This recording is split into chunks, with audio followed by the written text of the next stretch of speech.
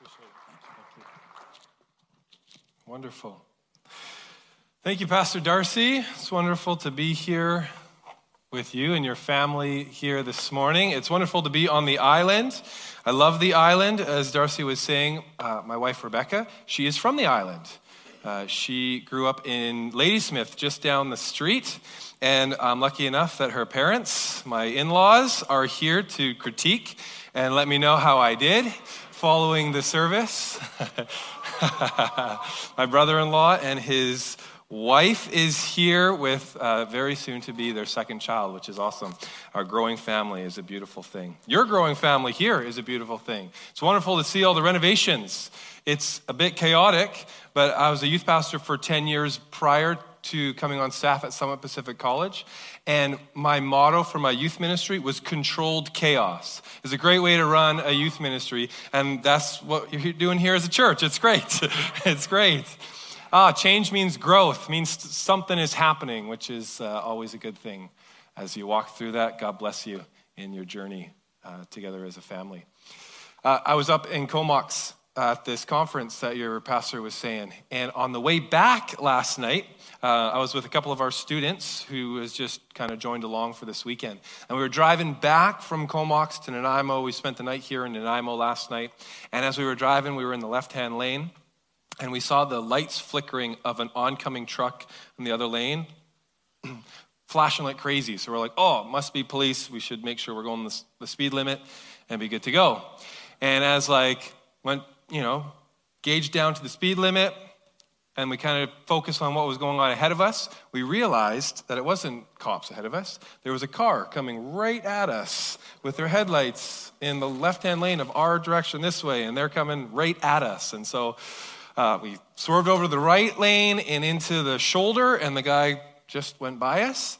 And I know island drivers are known to be bad drivers, but that's a little extreme. Anyways, this truck, whoever he was, saved our lives, and I'm hoping many others, believing for many others, but wild journey that we've had so far here on the island.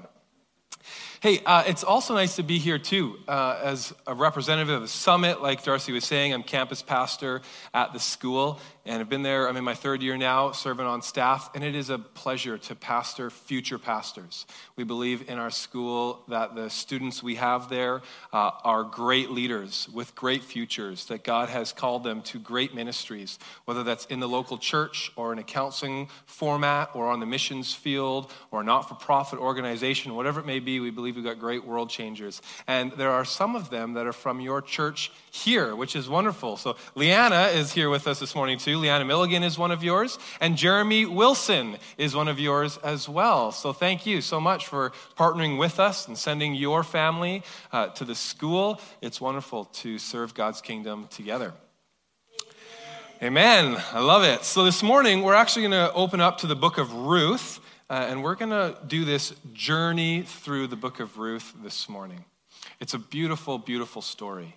It's 4 chapters. It's not a long story, very easy to read through in its entirety, which most of Scripture is written for the context of reading each book in its entirety. This is one thing that we learned in our course, this Luke Acts theology, is that Luke, when he wrote his books, his works, that he wrote it in the sense for it to be taken in all in its entirety. So we have the responsibility as students to read through the entire book of Luke and the entire book of Acts, and then through both of them together in a sitting. And so the book of Ruth, a little bit easier to read through as it's only 4 chapters rather than the 24 plus for Luke and then with Acts combined. So anyways, it's a beautiful story, the book of Ruth.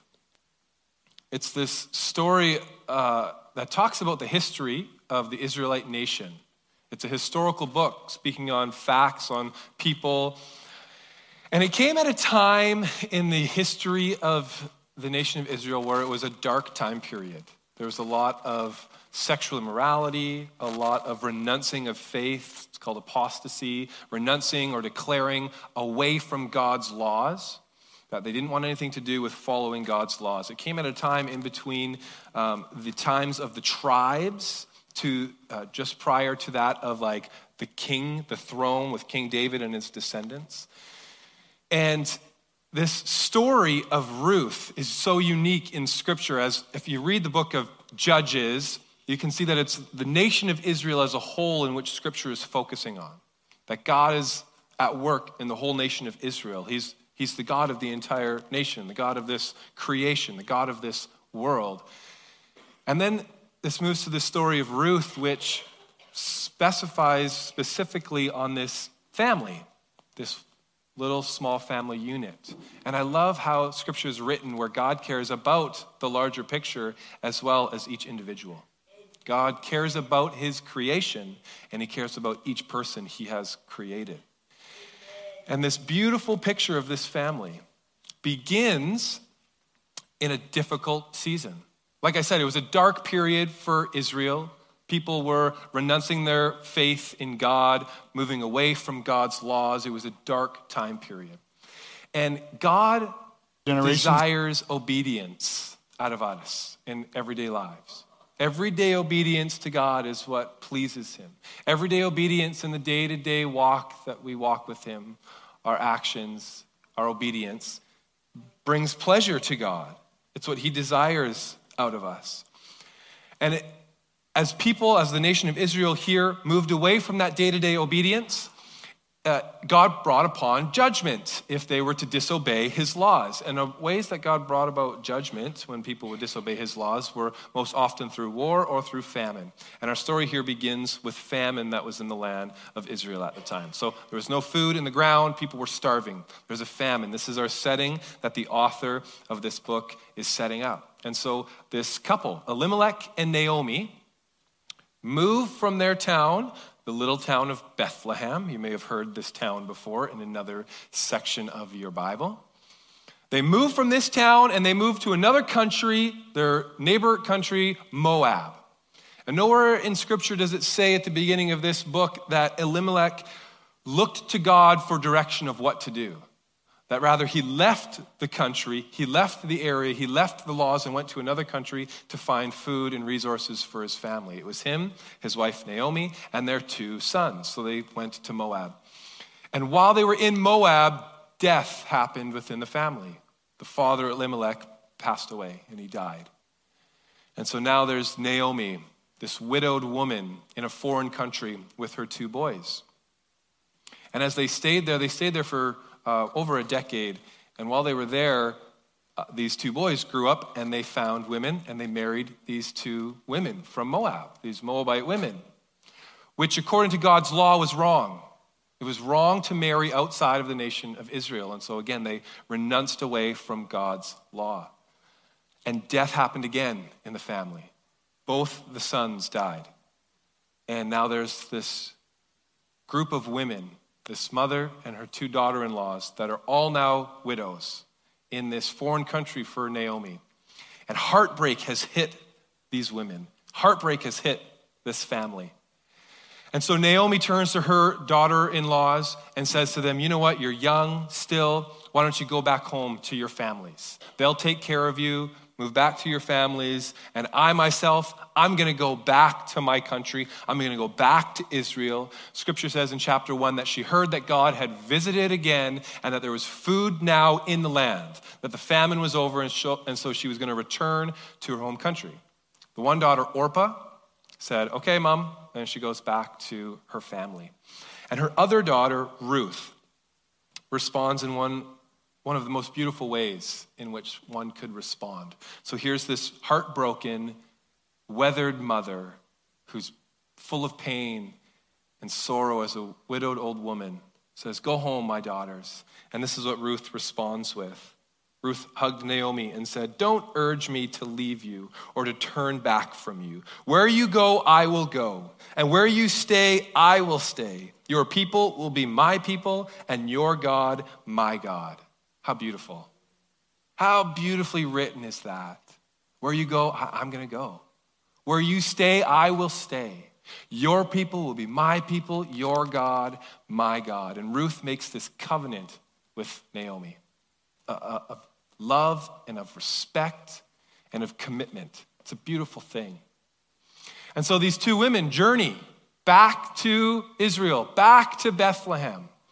And as they get back home for Naomi, people recognize, hey, is that Naomi? Is that, I I remember when Elimelech and her left over 10 years ago. Is that her? She looks a little different. Maybe she's aged. Well, she's experienced a lot of trauma in her life. Family members passing away, her husband, her boys, a daughter departing, and the journey back. So she's hurting. She's full of pain and frustration and anger. And she feels hopeless and she feels lost. And when she returns and people say, is that Naomi? She says, don't call me Naomi anymore. My name is not Naomi. My name is Mara. And the meaning of the name Naomi means pleasant. And so she said, don't call me pleasant anymore because that's not who I am. I'm no longer pleasant. Call me Mara, which means bitter. And she was hurt. And she was without hope. She was frustrated. She said that God has brought his judgment upon me, that I am now bitter. She's actually compared to the female version of Job in the Old Testament. And so she comes back to her country broken and lost and hopeless. And this is the setting in which the author begins this story in the book of Ruth. So like I said, it's a historical book. It was written 1,200 years prior to Jesus on the earth. And it's this story of a wonderful relationship. Because in chapter 2, the first verse in chapter 2, the author introduces this man by the name of Boaz. Good for you. Boaz. This man by the name of Boaz, who was a man of standing, chapter 2 says. A good man who owned property. And there began this relationship between this man Boaz and Ruth. It's a really cool story. So the setting here is this. We have two women now back in Israel. And women in the culture were not looked upon in high regard by any means. Not only were women not looked upon in high regards by any means, there were certain titles that people could take on that would lower their respect level, lower their worth, and make them poorer, both in monetary value and in social status value, could make them poorer. And what it is if you were widowed, if you were orphaned, or if you were a foreigner in the country, were the bottom of the barrels for social statuses. And these two women carried all three of those. Widowed, orphaned, and a sojourner, a foreigner in the country. And so here they are in this helpless, broken state of what to do. Where's the answer going to come from? Yes, there's food in the ground now. The famine is over, but I don't have food. Where's my food going to come from? Where's my provision? Where's their future? Where there's hope? And in comes this man, Boaz. So Naomi would have taught Ruth some of God's laws. Because at the beginning of chapter 2, Ruth requests Naomi if she can go glean in the fields.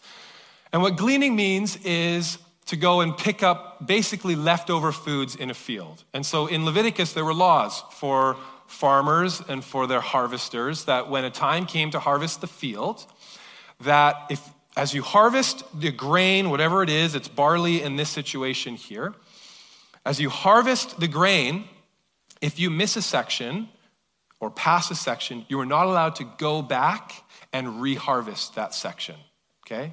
So there were one time through harvesting, as well as if you're carrying your grain and you dropped some onto the ground, you were not allowed to pick that grain up. And the reason for that was so that if foreigners or sojourners were to come into the country, they could go to the fields and they could glean.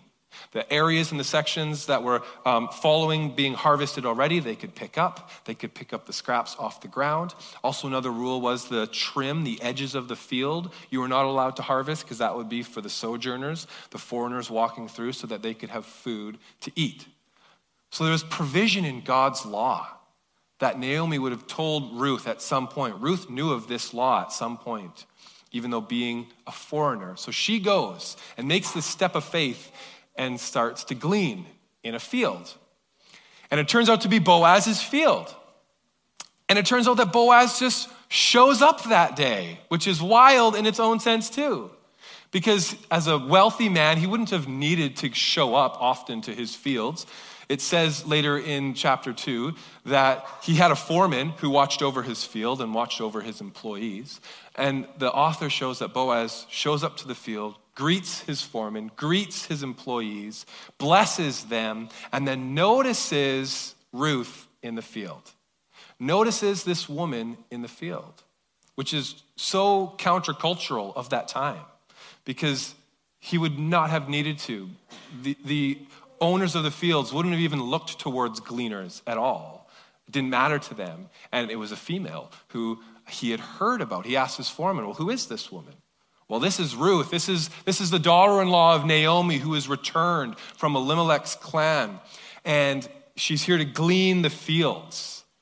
Oh, and he had heard about the commitment, and he heard about the respect, and he heard about the love and the kindness that Ruth showed to Naomi. And so he himself returned that same respect. It's beautiful. It's amazing. And he goes up to Ruth, and he greets her in the field, which again is countercultural. And he says, my daughter. He calls her a title that is very different than the ones that she is known for as an orphan, as a widow, and as a sojourner. And says, my daughter. And he talks to her. And he blesses her. And he says, stay here in my field. Don't go anywhere else. I have men that will protect you. So it would have been common in that time for the women who were to glean, probably were abused. And so he said, I have men who will protect you. And he also said to her, drink the water that my men have prepared. Again, very different from what culture would have done. Because it was never men who served women, it was women who served men. And so here's this man saying to Ruth, no, you go and get served by these men. He also says, come, have dinner with me, sit at my table with my employees and eat. And so this master of this field eats with his employees. He's a man of standing, this Boaz. And he invites this sojourner, widowed orphan who's gleaning his field to sit with them. And she eats. And the Bible says that she eats where she could not eat all that she had in front of her. That was more than what she could take in. She had an abundance. And so she went back to glean following dinner for the remainder of the evening, and then went back home to Naomi. She picked up her ephah, and it's about 30 to 40 pound bag of the barley in which that she had gleaned. And so Ruth is a strong woman, and picks up this bag and her leftover dinner, and she walks over to Naomi's house, drops the food down. And Naomi sees Ruth with this food, and she's like, whoa, where have you been today? Naomi has no clue at this time. And Ruth says, yeah, I was in this field, and guess what? There was this man that I met, and he gave me food, and he gave me water, and he gave me protection, and he took care of me, and I got all this food here. And Naomi's like, what? Who is this? And she said, yeah, this guy, he goes by the name of Boaz. And I could just imagine Naomi in that moment. Call me Mara. Frustrated, angry, bitter at God, hurt, without hope. Eyebrows bent down. His name is Boaz. Because in that moment, Naomi goes, what? Who? Boaz. Do you know who Boaz is? Do you know that he's actually related to my late husband? He's a part of the same family. He's a part of the same clan. He's what Scripture calls their kinsman redeemer, which is a beautiful term. And this morning I'd like to go through what it means to be a kinsman redeemer, because there's laws according to being a kinsman redeemer. And there's these two women in a nation where they're lost and without hope. Have you ever been lost before? Ever been in a place where you have no idea where you are, no idea where you're supposed to go, and completely lost? I've been in one situation like this as an 18-year-old boy. So while I was going to Summit Pacific College as a student, I was driving a van for a ministry in Surrey, in this city center area, church that put on a ministry for preteen kids, an inner city preteen kids ministry. And I would go around and I would pick students up. We'd bring them back to the church, we'd teach them about Jesus, we'd feed them McDonald's, and then we'd send them back home to their parents, all jacked up on sugar and Jesus. And we did this every single Saturday. And then in about October, we went to the Corn Maze for an event. And I never grew up in Surrey. I grew up in Kelowna. And so I'd probably driven around Surrey maybe this was the fourth time that I'd ever really driven in Surrey. And as we picked up the kids, I always had a person who was in the van beside me telling me where to go. And we picked up all the kids, we drove to the Corn Maze, and as we got to the Corn Maze, one of the kids, part of the group, got sick and he threw up all over the place. And so the leader's like, well, you gotta go, because I gotta stay here with the kids, you gotta go drive this kid back home. So I said, okay, we jump in the van, and I've been given an address, and was told the kid knew how to get home, so I said, okay, great, we'll drive home, I'll remember where I went, and I'll come back, and we'll be good. So as we drive there, the kid has no clue how to get to his home. I'm in the city of Surrey and have no real clue about where I'm going. I know some places, but not a lot. But I have an address. And this is 2006. So this is pre-cell phone, pre-GPS, and I'm an 18-year-old boy who would never ask anybody for direction, right? I wasn't even old enough to be a man where I would never choose to ask somebody for direction. I was still young enough that it just didn't even come to my head to even ask for directions. So here I am driving, and we get to this kid's home. But before we get to this kid's home, the streets in Surrey are it's like a grid, right? Streets are one way, Aves are another way, right? And it's just this big cross of a grid. Well, not every street is always straight through. Some streets stop. There's houses in the way, and then begin over here again, and yet it's the same name to the street. You know what I'm talking about? Guess what street this kid lived on? On one of those streets where it stopped, had these breaks. And so I found the street, and we're like, great, awesome. We're on the way. We'll drop this kid off, and I'll get back to the Corn Maze. Well, this street ends, and I didn't see his house number. So I got to turn all the way back around, take a left, up a block, take a left, go down 2 blocks, take a left, go down another block, take a right, and I'm back on track. So I happened to have to do that 3 different times. I hit an end. Finally, we get this kid to his home. I wake him up. We get him inside, give him to his mom. I get back in the van, and I start driving back, and I'm completely lost. Misplaced my bearings, don't know exactly where I'm at in the city. And so I start driving. And as I'm driving, I find myself to the place where I'm kind of outside the city. It's dark, not a lot of street lights. And as an 18-year-old boy, I'm getting a little scared. And so I just pull over, and I'm totally, completely lost. And so I say, God, I need your help. I need you to help me in this moment. And so I just prayed and asked God, would you give me some kind of sign to help me from being lost here by myself in the city of Surrey in the dark? And so I say amen. And as I look up, there's a city bus that said Surrey City Center on the front of it. And I was like, all right, I'm following that bus wherever it goes.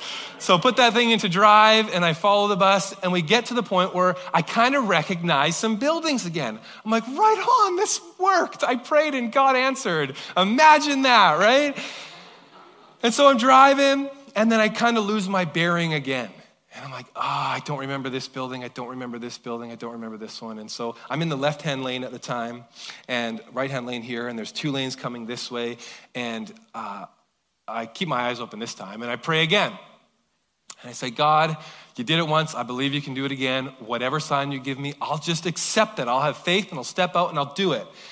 And so as I say amen and kind of bring focus again as I'm driving on the left-hand lane, I see a car lot up on the right-hand side. And to the entrance of the car lot, there was this big orange fluorescent light arrow pointing right into the car lot. So I'm like, you know what? I'm just going to take the next right and believe that this is God giving me a direction to find out where the Corn Maze is. So I swerve over to the right-hand lane, and I take the next right. And about 3 kilometers down the road, I see the sign, Cloverdale Corn Maze, which is where the crew is at. How amazing is that, right?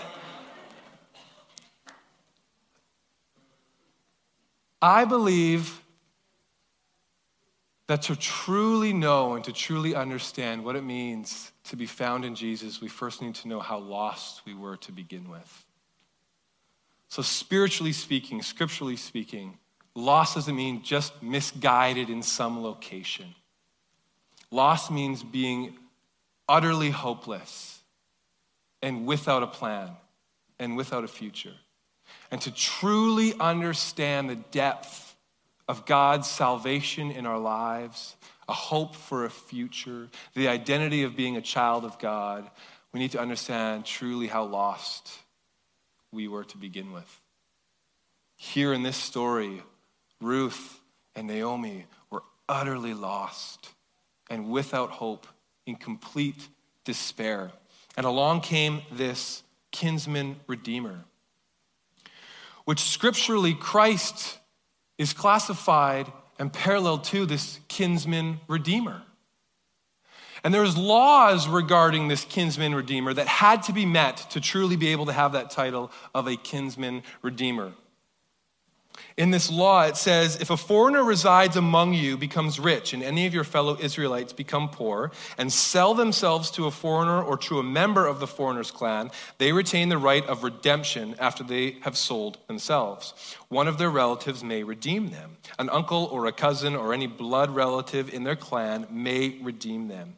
Or if they prosper, they may redeem themselves. Well, these women could not redeem themselves by any means. They're the lowest of lows, the orphaned, the widow, the foreigner, females. And the story of Boaz coming in and noticing Ruth. Chapter 3, there's this relationship that is built of love and respect, very different than that of the love that we would see in stories or in Hollywood today, but one of just pure kindness and respect, where Boaz notices the respect that Ruth gave Naomi. And Ruth says, well, who am I that you would show me this kind of respect and kindness and love? And begins this relationship of interest and of passion and of consideration, where they fall in love with one another. Well, we have a Savior who has come to this earth to prove to us his passion and his interest and his love with us. See, this land that Elimelech had, Naomi still had, quote unquote, possession of it. She couldn't do anything of it. She was only a part of this land. It was kind of like a frozen asset. And so somebody could come and purchase this land. And as they were to come to purchase this land, they gain Naomi and Ruth along with it. And so Boaz desires to then become the kinsman redeemer to Ruth and to Naomi and to purchase this land. But in their conversation in chapter 3, Boaz knows that there is a closer relative than him to be their kinsman redeemer. And I want to read out of chapter 4 here. Chapter 4, verse 1, it says this. Meanwhile, Boaz went up to the town gate and sat there. When the kinsman redeemer he had mentioned came along, so that's the closer relative, came along, Boaz said, come over here, my friend, and sit down. So he went over and he sat down. Boaz took 10 of the elders of the town and said, sit here. And they did so. Then he said to this kinsman redeemer, Naomi has come back from Moab, is selling the piece of land that belonged to her brother, or to our brother Elimelech, her late husband. I thought I should bring the matter to your attention and suggest that you buy it in the presence of these seated here and in the presence of the elders of my people. If you will redeem it, do so. But if you will not, tell me, so I will know. For no one has the right to do it except you, and I am next in line. And the man says, I will redeem it. Then Boaz said, on the day you buy the land from Naomi and from Ruth the Moabitess, you acquire the dead man's widow in order to maintain the name of the dead with his property. At this, the kinsman redeemer said, then I cannot redeem it because I might endanger my own estate. You redeem it yourself. I cannot do it. So if he was to redeem it, he would accept Ruth as his wife. If they were to have kids, that means his inheritance would have to be spread without those kids as well. So it may ruin his estate for his current children. So he says, I cannot do it. You do it. Verse 8, so the kinsman redeemer said to Boaz, buy it yourself. And then he removed his sandal. Then Boaz announced to the elders and all the people, today you are witnesses that I have bought for Naomi all the property of Elimelech, Chilion and Mahlon. Those are the two boys that had passed away. I have also acquired Ruth, the Moabitess, Mahlon's widow, as my wife in order to maintain the name of the dead with his property, so that his name will not disappear from among the family or from the town records. Today you are my witnesses. The story of Boaz redeeming Ruth and Naomi. And so there were requirements by the law that had to be met. And the first requirement is that you had to be a relative. You had to be a blood relative to be able to redeem someone.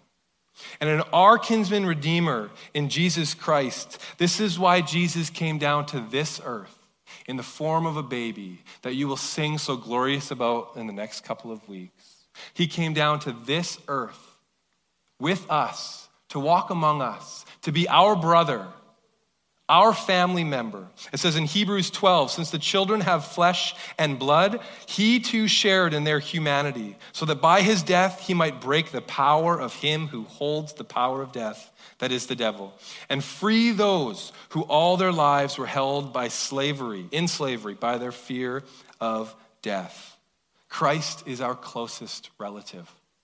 He is our closest relative. The law required for a close relative to redeem us. This is why God became man. He became incarnate into this world to walk among us. Because Jesus did not come to abolish the law. He came to fulfill the law.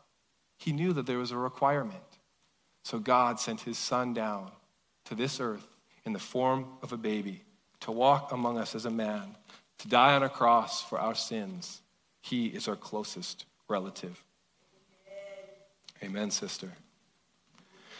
As well, he was willing. Christ, as our Redeemer, was willing to come to this earth and to die on a cross for our sins, to pay our debt. See, in the story here at the end of Ruth, there was a closer relative, but he was unwilling to actually pay the debt, to pay for the land, to redeem Naomi and Ruth. He was unwilling. A Redeemer has to be willing to do so. And he, who is so willing and so loving, came right away for our need, met at the time which was most needed for us, and became our kinsman redeemer. John 10 says, I am the good shepherd. I know my sheep, and my sheep know me, just as the Father knows me, and I know the Father. And I lay down my life for the sheep. No one takes it from me, but I lay it down of my own accord. I have authority to lay it down and authority to take it up again. This command I received from my Father. Our kinsman redeemer is so willing to surrender his own life, a father to surrender his own child, so that we can experience new life, to be given a name, to be called daughter, to be called son, to be called a child of God and a co-heir with Christ, to be given worth and value and purpose and hope and a future. That's our kinsman redeemer. So he has to be a relative. He has to be willing. But someone could be a relative and someone could desire to, but they also have to have the means in which to redeem. They have to be able to pay the price needed to redeem. 1 Peter says, for you know that it was not with perishable things such as silver or gold that you were redeemed from the empty way of life handed down to you from your ancestors, but with the precious blood of Christ, a lamb without blemish or defect. He was chosen before the creation of the world. I'm going to invite you to come on up and play the piano. See, Boaz was a wealthy man, a man of standing. And he had the financial means, the financial ability to pay for the land in which Naomi and Ruth were attached to and a part of. He was a close relative. He was so willing to redeem Ruth and Naomi, and he had the means to do so. Our kinsman redeemer is our closest relative, a longing and a desire and a willingness to be reunited with his family, with his creation, with his children. And our kinsman redeemer paid the entire debt, all of it. On the land that was seized from us as death and destruction and pain and hurt and bitterness came into man with Adam and Eve when sin came into this world. This land that God had given us had been removed. We've been removed from it. Put on hold. That we cannot buy it back. We cannot buy this back, this relationship with God back with religion, with rituals, with money, with education, nothing. We need a redeemer. Her story, Ruth's story, is our story. That's my story of brokenness and hurt and pain and famine, where Christ came to this earth to give us a hope and a future and a new name, to call us a new creation, an heir to the throne and a co-heir to Christ. That the Father's house has a room prepared for us. He gave us protection and provision. All of that he gives to us as we choose to accept him as Savior. Would you stand with me this morning? And I'd like to conclude with a scripture out of Romans. See, Romans 10, 9 and 10 says that if we confess with our mouth that Jesus is Lord and believe in our heart that God raised him from the dead, the Bible says you will be saved. It means that relationship is set. That redemption is in place. That means you're given a new name. You're given a new future. You are now a new creation. If you confess with your mouth that Jesus is Lord and believe in your heart that God raised him from the dead, you will be saved. And so I want to offer a moment here this morning together, right before we conclude. That as the piano is playing, maybe you need to take a moment just now and confess out loud with your mouth that Jesus is Lord.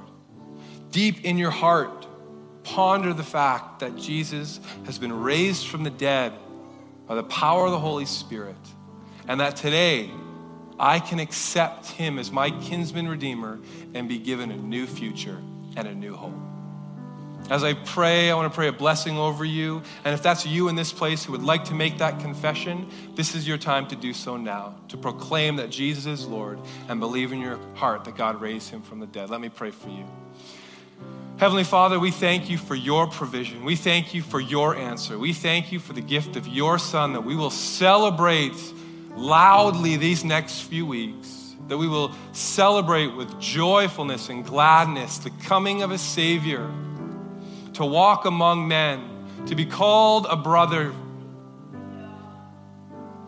someone who is a close relative to us, someone who is willing to walk among us, and someone who had the means in which needed to pay our penalty, to pay our debt of death. We thank you, Lord, for salvation through Jesus. We proclaim you as King. We proclaim you as King of this church, King of this city. And Father, I pray a blessing over this church that within these next few weeks, this Christmas season that we embark on, God, I want to pray for lives to be transformed, lives to be changed. I pray for this Christmas production, that it would change families, it would change people, it would change lives, it would turn direction to you, it would focus our eyes and our hearts on you, that those who have renounced their faith, God, that they would come back to their faith in you. I pray that blessing over this church, that the opportunity that they will have with the thousands of people in the next few weeks to proclaim your love and your grace, that people would accept your gift. In the name of Jesus, we give you all the glory. And everybody said, amen. Amen. God bless you.